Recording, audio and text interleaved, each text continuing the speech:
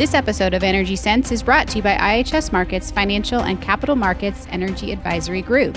Our team of experts provides the investment community with actionable insight and integrated thought leadership that identify the trends and trend makers of global energy markets. Solutions cover the full energy and natural resources sector, from traditional fossil fuels to emerging clean tech ideas and supply chains, and are available via recurring reports, webinars, robust data sets, and personal engagements with experts.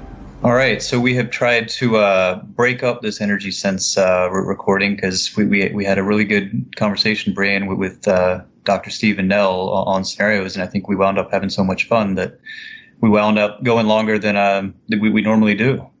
Way too much fun. And we even our cast of characters on the podcast changed, where Rachel had to leave for another appointment in the middle of the call, and we had, I think, 2 children join us. But before the end of the recording. So it's the way things roll. We're always very dynamic, Hill. Just taking it as it comes. Absolutely. So without further ado, we will get into part 1, where we discuss the application of scenario planning to a post-COVID world with Dr. Stephen Nell, and bring back part 2 next week. All right, welcome to Energy Sense, an IHS Markit podcast devoted to covering topics that lie on the intersection of finance and energy markets. I'm Hill Vaden, and I'm here today with Brian Doherty and Rachel Beaver. How are you all? Great, Hill. Thanks. Good, thanks, Hill. And Rachel, I think you may have to sneak out of our recording early today, so we will enjoy the time that we have with you. But if you do have to leave early, thank you for participating in the beginning. No problem at all. Very disappointed to be leaving such an interesting topic so early, I'm afraid. Yeah, it is an interesting topic, and I've been pretty excited about this. We're joined today by Dr. Stephen Nell, who's one of the senior leaders of IHS Markit's Climate Energy Scenarios Research. Stephen, how are you? Yeah, doing really well, Hill. Thanks very much. It's great to be with you today. Looking forward to the discussion. Yeah, absolutely. So I guess before we get into the discussion, there's a couple interesting trivia points that you mentioned to me last week or a couple weeks ago when we were talking about your close kinship, I suppose, with 2 of IHS's more recognized corporate authorities. One with our CEO, Lance Ugla. Both of you share a fandom for the Arsenal Football Club. This is correct, yes. And we're both lapsed Canadians, you might say, having chosen to build a new life in the old world, but originating in the new. So, yeah, we're, kindred spirits, you might say. I'm a lapsed Canadian as well. Really? Oh, wow. Okay. You know what? I'm not going to call myself a lapsed Canadian. I'm still a tried and true Canadian. I just happen to reside in the United States of America.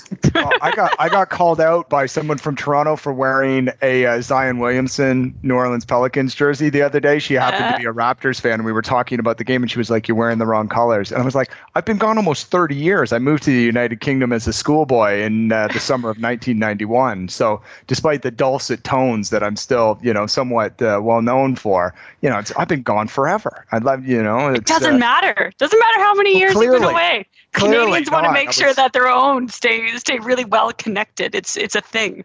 Well, I in my defense, I did call the sweep of the Nets in my bracket, so I'm feeling pretty good about how the Raptors are performing right now. And I have a Leafs jersey from Matt Sundin, and she was like, "That doesn't count. It doesn't draw any water whatsoever." So yeah. Great graphic. The social distancing since 1967. There's a picture of a Leafs jersey and then a picture of the Stanley Cup, which I think is pretty That's actually brilliant. Pretty amusing for some, but not for all. Be that as it may. Yeah, it's been an interesting journey to suddenly find oneself, working for a company that's led by somebody who I share so much with. It's one of the things I think that makes IHS Markit kind of special, that you look around and you find those associations amongst your colleagues, and it's one of the ties that bind, you might say. Well, and so the other one, it almost sounds made up, but I think you got interested in IHS while reading The Prize in undergrad?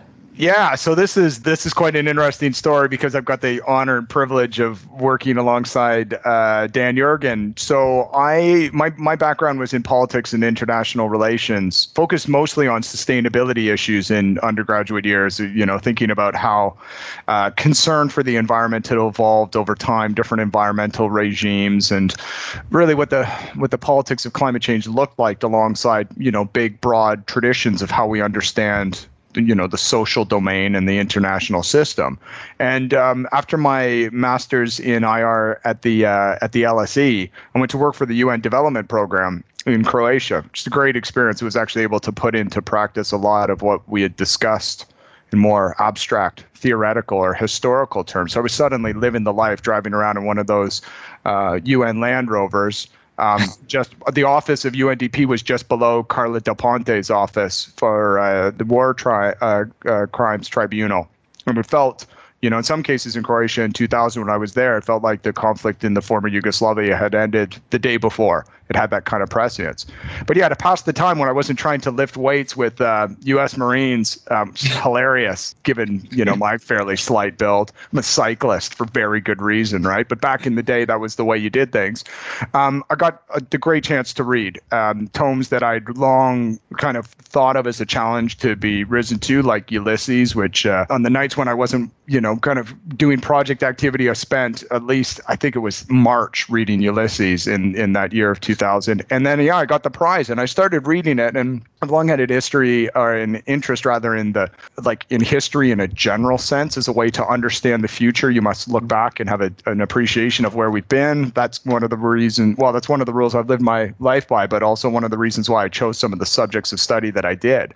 And I'm reading this book, The Prize, and I'm thinking, so this is where power in the international system comes from. This is where the friction with the questions of sustainability that I'd been exploring previously was derived from. And that, if you start thinking about energy in a historical context, you understand that certain forms of energy deliver unique yields that are very well suited to certain types of economic activity. And you can't just wish that away. And I had actually begun, it was kind of a real light bulb moment to be like, oh my goodness, so this is an account of how our civilization, the lifestyle I enjoyed in Canada growing up, but maybe the importance of petrol and gasoline as a fuel for the way of life that I was fortunate enough to enjoy, but also why we weren't changing it.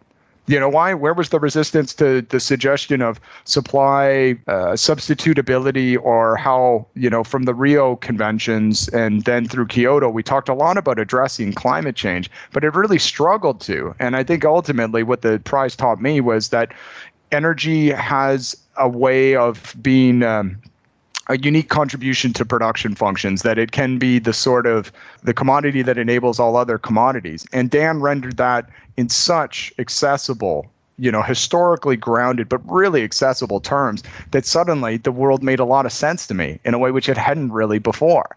So fast forward, I basically, it inspired me to leave the UN and to come back into academic work, and basically was one of the cornerstones of my own PhD, which is on the history of energy systems, how they evolve, and what rules emerge in kind of a broader economic context from those historical performances that Dan explored in the prize, to get to the point where, all right, well, there's a reason why kind of political economy functions as it does. It's about not just who controls the resources, but how the use of resource and energy consumption contributes to certain kind of economic performances and indeed social momentum over time. So in a way, Dan inspired me to do my own doctorate, and I've ended up working for, a company where he's a thought leader, and he reads my work and helps make it better.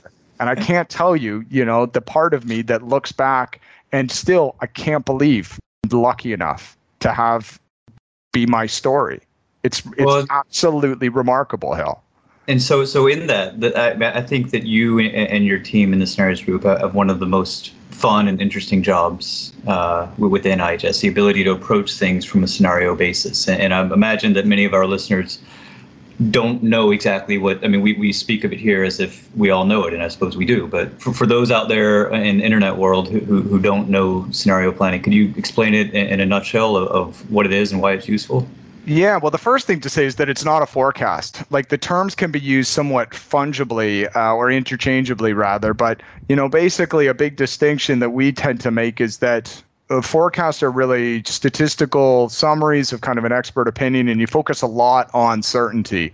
You're basically projecting from a quantitative base of data into, qualitative terms, trying to understand the future or at least anticipate it.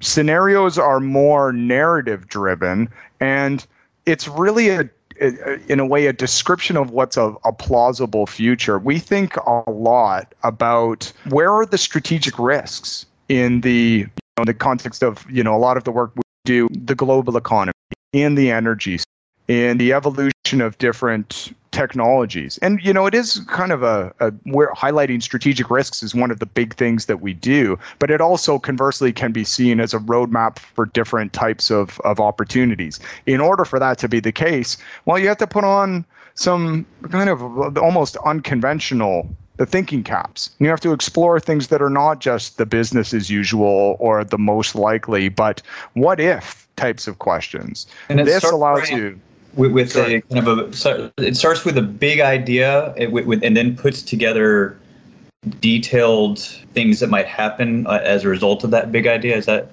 Yeah, that's correct. We have actually like a structure in which a number of key questions are explored. One of the big ones that I'm hoping to talk with you guys today about is, how quickly and with what results do we respond to the challenge of climate change? It's absolutely a massive variable, but a couple of these big ideas and principal questions then enable a combination of, you identify the key movers, you think about what the drivers are, so your agents of change. It can be the Chinese state, it can be Tesla, it can be different representatives of the energy landscape today. And then what are the drivers going to be? Is it something like the Sustainable Development Goals or access to energy more generally considered? What are the things that qualify our future? What are those uncertainties that contribute towards certain types of risks or certain types of opportunities? And essentially, our process involves the development of a narrative that captures the way that things could be a plausible pathway for the future. That is a reference point for the modeling that we do that allows us to really that we use to express our scenarios.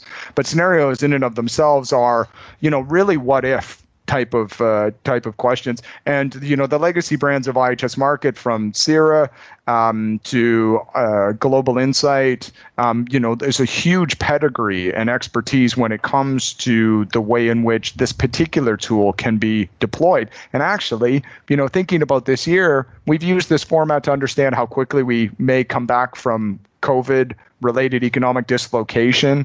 We've thought about where the winners and losers are going to be in some aspects of the green economy, where we've seen elements of a green recovery, what could happen next. We've got a framework. These are the kind of questions that all your listeners are going to be confronted by in personal respects as well as professionally. So we've adopted these frameworks to essentially populate the uncertainty that we see in the international system today and render it in concrete terms that can be used for stress testing, for wind tunneling, different ideas, anticipating risk and being nimble, being able to deal with the variability of the market structures that we find, and essentially be better prepared.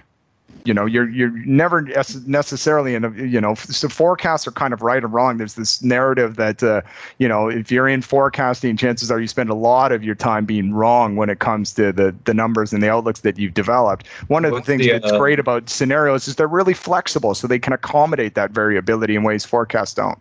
Well, the classic line is that all forecasts are wrong and some forecasts are useful. And this seems that, as opposed to a focus on the forecast precision, it's more of an exercise to plan for different outcomes and obviously uncertain futures. So absolutely, you kind of demarcate a range, and you're able to stress test the merits of a given investment. We spend a lot of time. The product that I manage focuses a lot on the oil and gas sector, and players in that space be it, the investors that are supporting upstream exploration and production activity, or the, service companies that are, contributing engineering expertise, or indeed, the companies themselves. Everybody's wondering what the future of the oil and gas business is going to look like. We have some scenarios where, frankly, you've already seen peak global liquids demand. It was last year. Nobody talked about it, but because of the dislocation of economic activity due to COVID and the way the transportation sector in particular has been impacted, well, you've got essentially now an industry that must manage a smaller amount of demand. And frankly, some organizations are better prepared than others. So thinking about, the ranges of different commodity prices that may define the oil market in the future, the way in which different types of regulatory initiatives may impact light duty as opposed to heavy duty segments, and what kind of fuel markets will we actually need in the future to pursue some of our climate change targets.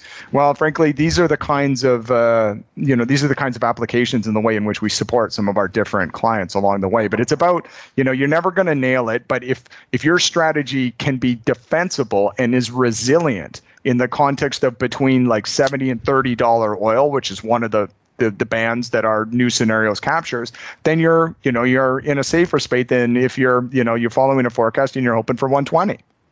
And Stephen, that's quite different from our previous scenarios, if I remember correctly, because our previous scenarios did not have peak. We had three, in fact, I think we had 5 different scenarios, depending on whether you were looking at our more traditional scenarios or our climate-based scenarios.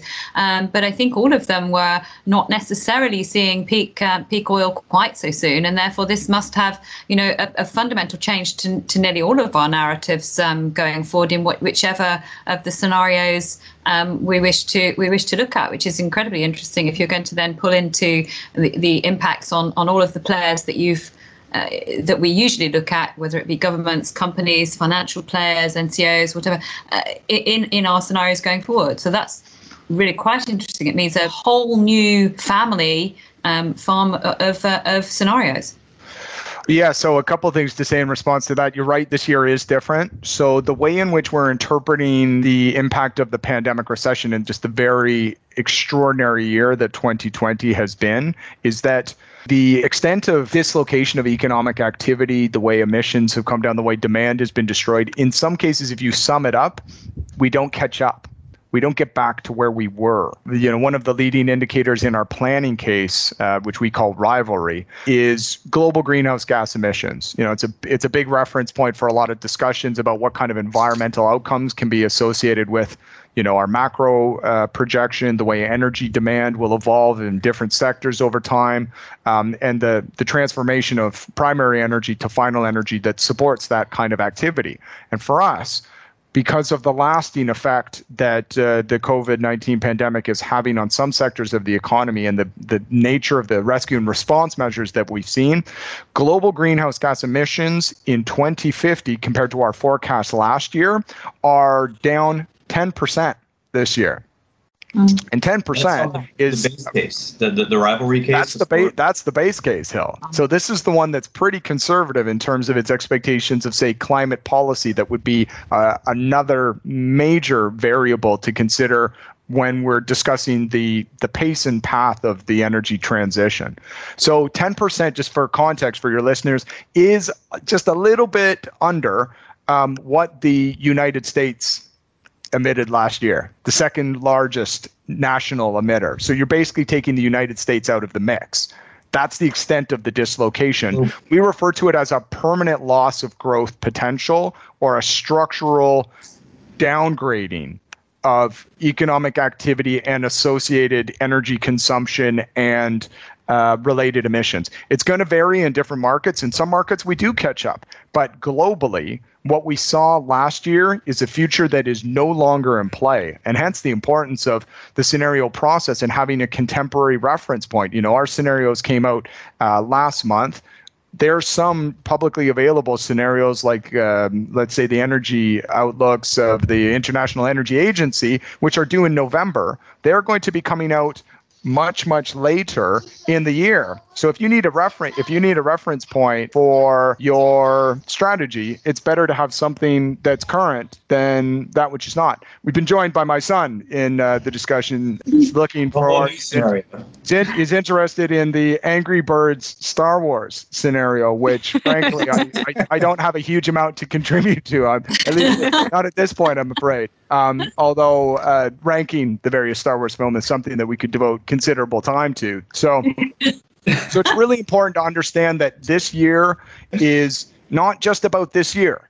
This year has changed our expectations of what the future will hold in a Stephen, profound sense, and we don't come back from that. Rachel, I'm sorry, Brandon, just before we move on, the other thing I should say in terms of like a point of clarification, in our base case, liquids demand has not peaked. That is in our environmentally focused autonomy scenario. And yet, that's one that European businesses say, well, that's the base case. Because it's one where I see the pursuit of environmental considerations in the public and private sectors being a governing consideration, or it's one where I see energy efficiency opportunities tapped into. I see more EVs. I see more of a focus on local air pollution. And the net result is that energy-related emissions decline in quite a sustained fashion. In our base case, it's a different story, and the peak comes later in the forecast or the outlook period, I should say. Sorry, Brianna. That's okay. I was just going. So specifically, which expectations have changed in this new round within the base case to drive that 10% reduction in 2050? Is it just global economic activity, or is it specific to types of usage?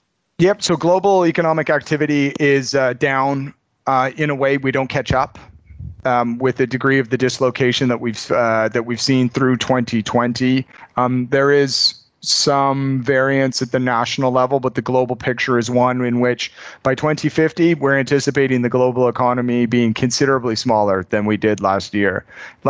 It does kind of come out a bit in the wash, that big global picture. If you look at things in regional terms, well, the outlook can be particularly profound. So I was having a scenario-based discussion with one of our clients, one of the global IOCs, about the outlook for Africa and what was different this year because of COVID. And, essentially a lot of the primary commodity demand and related investment in the African economy has been, really profoundly interrupted by the pandemic recession and the expectation of how we will recover, in our base case at least. So the GDP forecast, for again, thinking 2050, I spent a lot of time thinking quite long term, but it's where some of the implications of our assumptions and the modeling is most profound. So the African economy is expected to be 16% smaller in 2050 in our base case this year compared to last year. Primary energy is down 23%. So, roll it up, and basically the African economy is going to need almost a quarter less energy in 2050 in the base case. Now, per capita income in the African context in particular is a really big one.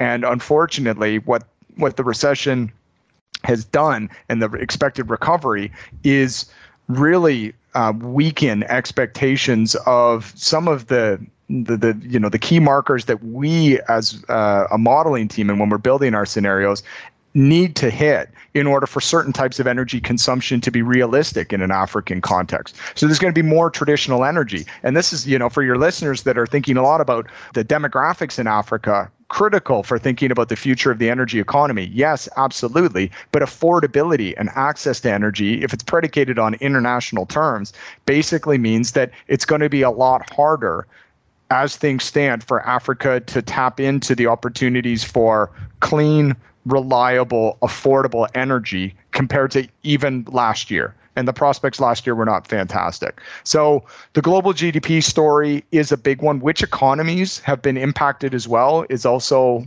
really big, and what sectors of the economy. So it's been the biggest economies. The United States has been profoundly affected. China recovered fairly quickly, but still with a notable dislocation. So it's some of the economies that are real bellwethers that are where the pandemic recession and the short-term dislocation has been most profound, and that carries on and cascades into expectations of the future. Also, different sectors. Industry's down, that means power's down kind of globally. That's got some pretty profound implications for expectation, particularly of thermal power demand. So again, if listeners are thinking about, well, I've got a business that's focused a lot on thermal power, and the indicators are that there's going to be more demand for electricity in some emerging markets, and it makes a huge amount of sense for me to back the providers of that. Well, that was a story that really resonated a few years ago and perhaps persisted to a degree with some, fairly weak policies serving to, let's say, interrupt that strategy. But now, with some of the industrial activity dislocation, some of the underlying weakness in the thermal business model compared to more compelling, socially acceptable renewable power projects, for example, well, we're seeing some pretty big shifts in the strategies of different players. One of the things that reinforces the value of scenarios, our clients in power and other oil and gas, other sectors of the economy use our scenarios and others to really understand some of the variability. And one of the narratives that's emerging that's really compelling is renewable focused power generation to create not just electricity but also hydrogen. Kind of a power to gas narrative, which ticks a couple of different boxes if you're seeking to decarbonize segments of the economy, residential heating, transportation. Hydrogen's got a lot of applications. But that story is another challenge to that traditional thermal generating strategy. And we've just done a survey of the 50 largest power companies around the world, and the amount of divestment of traditional thermal assets for the sake of raising funds for renewable investments. Well, your listeners would definitely be familiar with the way utility segments have performed relative to, the oil and gas sector in a general sense. Those cleaner, more renewable focused utility groups have been outperforming their peer group. So the signal to the investors comes from policy. See it socially when you sit around the dinner table with your kids, and now you're seeing it in the fundamentals in the market as well. And you can see, and the causality, flows through the different scenarios from, an immediate impact in 2020, and you need to explore different ways to recover. But one of the more compelling is that, we've seen some sectors, transport for oil demand, power for traditional thermal generation, really be knocked off course by this pandemic, and the results are there for all to see today, but 30 years down the road in 2050 as well. And the transport for oil demand, so you say that falls off in our base case, and a lot of the mainstream media is talking about things like the death of the city, as a result of COVID, and I think even Jerry Seinfeld had an op-ed in the New York Times today saying New York City is not going anywhere. But with that comes the rise of automobiles, or the re-rise of automobiles, as people, start to get bothered about public transportation or take public transportation less. That there's legislation around Uber and Lyft and all of that. So we, in spite of all of these potential more cars on the road or an aversion to public transportation, we see a structural hit to the transport as fuel demand. Yes, absolutely. And you can unpack it from a couple different points of view. So aviation. Planning on flying anytime soon? I'm not. No. We've had to make adjustments in our traditional outreach schedule. We're not hosting the events and going to see clients in different parts of the world because of public health concerns. So the dislocation in aviation and what that means to part of the liquids business has been profound and will be slow to recover. We've seen that in a generalized sense from the way the sector performs after recessions. Business travel can be slow to get back on its feet. This is, and I think the Great Recession of 2008-9 provides some good reference points for listeners, but it's really not coming back in a predictable fashion, in part because, well, we're able to hold, a discussion like this in how many different parts of the world. I'm in London, you guys are in North America. We're able to bridge the gap in some compelling ways, which basically means the traditional travel spend and focus on aviation is let's just say that it's no longer essential to conduct business affairs and deliver insights. So I think that's one part of it. As individuals, well, I think you have to consider access to vehicles in a culturally or kind of market-specific context. I'm based here in the City of London, where not that many of my peers own vehicles. Generally, families do, but that's by no means a given because it's really expensive to run a vehicle in a European context in general. And if nothing else, being able to maybe separate the nice to have from the essentials has been part of many families' adjustment to, being furloughed, changes in revenue, and just the fact that there's been a lot of dislocation in many parts of the economy where people don't have jobs anymore, let alone cars to drive to jobs. So I think that, we're seeing that feed through as well. The death of the city, in flight, there's no doubt that there's going to be a certain persona that's like, I can get out now. I don't have to commute anymore. I can flee, the big smoke, or however you would describe your urban conurbation. For me, I must admit, even in a personal sense, we're starting to talk about it as a family in ways that we never have before, because maybe I go to the office now once a week, something to that effect, for the next maybe year. It does breed a certain type of behavior. You now have an option. There's an opportunity to have that greener life, or whatever that may look like. And yet, cities are also responding by doing some different things. So here in the City of London, you don't need as many streets. Okay, great. You know what we're going to do? We're going to put tables out on the streets. And the Westminster Council has done this fantastic job of putting out, essentially opportunities for restaurateurs, publicans, whomever, cafe owners, to absorb part of the street. And, the place I go for a coffee and a slice of banana bread, if I've done enough laps on my bicycle a couple mornings a week. And now our favorite cafe basically has got tables out front, and it's in the middle of Soho. And, no problems. The council is very supportive. And it means that suddenly the capacity of the place is back where it was before, with social distancing observed. And, it's great for a British summer, such as it is. It may be slightly tougher to execute in winter, but I've really been inspired, particularly over the last, say, 6 weeks, when it was, okay, out of lockdown, what's your business going to look like? People are finding new solutions. And that will breed, maybe different kinds of consumption patterns. We've got some scenarios where we come back quite optimistically. We've also got some scenarios where people are like, let's just wait and see. And the delta for energy demand is still broader. There are definitely, in a North American context, like I know what it was like. I wasn't getting anywhere in my Southern Ontario suburbs if it wasn't in my parents' car. And I think that now with, certain types of public transport being problematized, you see it on the tube here too, like the numbers are down. If you have a car, you're likely to. Hell, I can't tell you how much money it would cost for me to drive, my little Q2 down to the office and park it there all day, but it's a lot.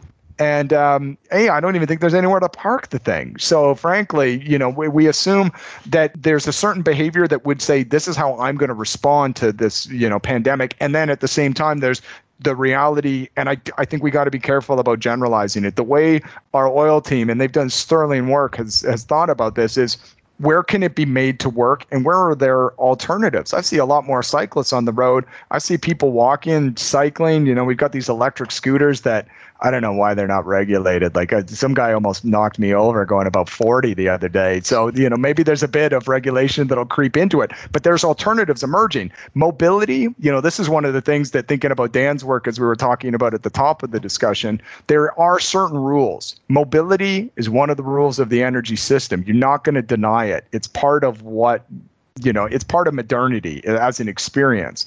But the kind of unforeseeable substitution effect that the pandemic is having within the energy value chain means that you need to have more than one answer, hence why we have 5 scenarios, because there's winners and losers on the basis of a lot of different variables there.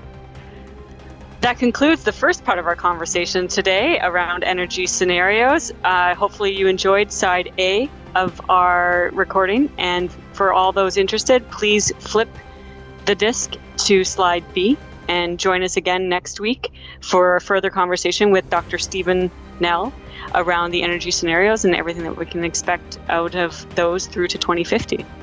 Yeah, and side B gets us into some of the details of the energy scenarios and where there might be different applications across different regions globally. So it's an interesting conversation that I hope you'll all tune in for. To read additional insights from our team of experts, visit our blog at www.ihsmarket.com/energyblog. You can also find our experts on social media by searching for IHS Markit Energy on either Twitter or LinkedIn. Have a topic idea or want to send us feedback? Email our podcast team at energysense@ihsmarkit.com. This podcast contains information and insights copyrighted by IHS Markit. To learn more about IHS Markit Energy Solutions, visit ihsmarkit.com/energy. That's ihsmarkit.com/energy.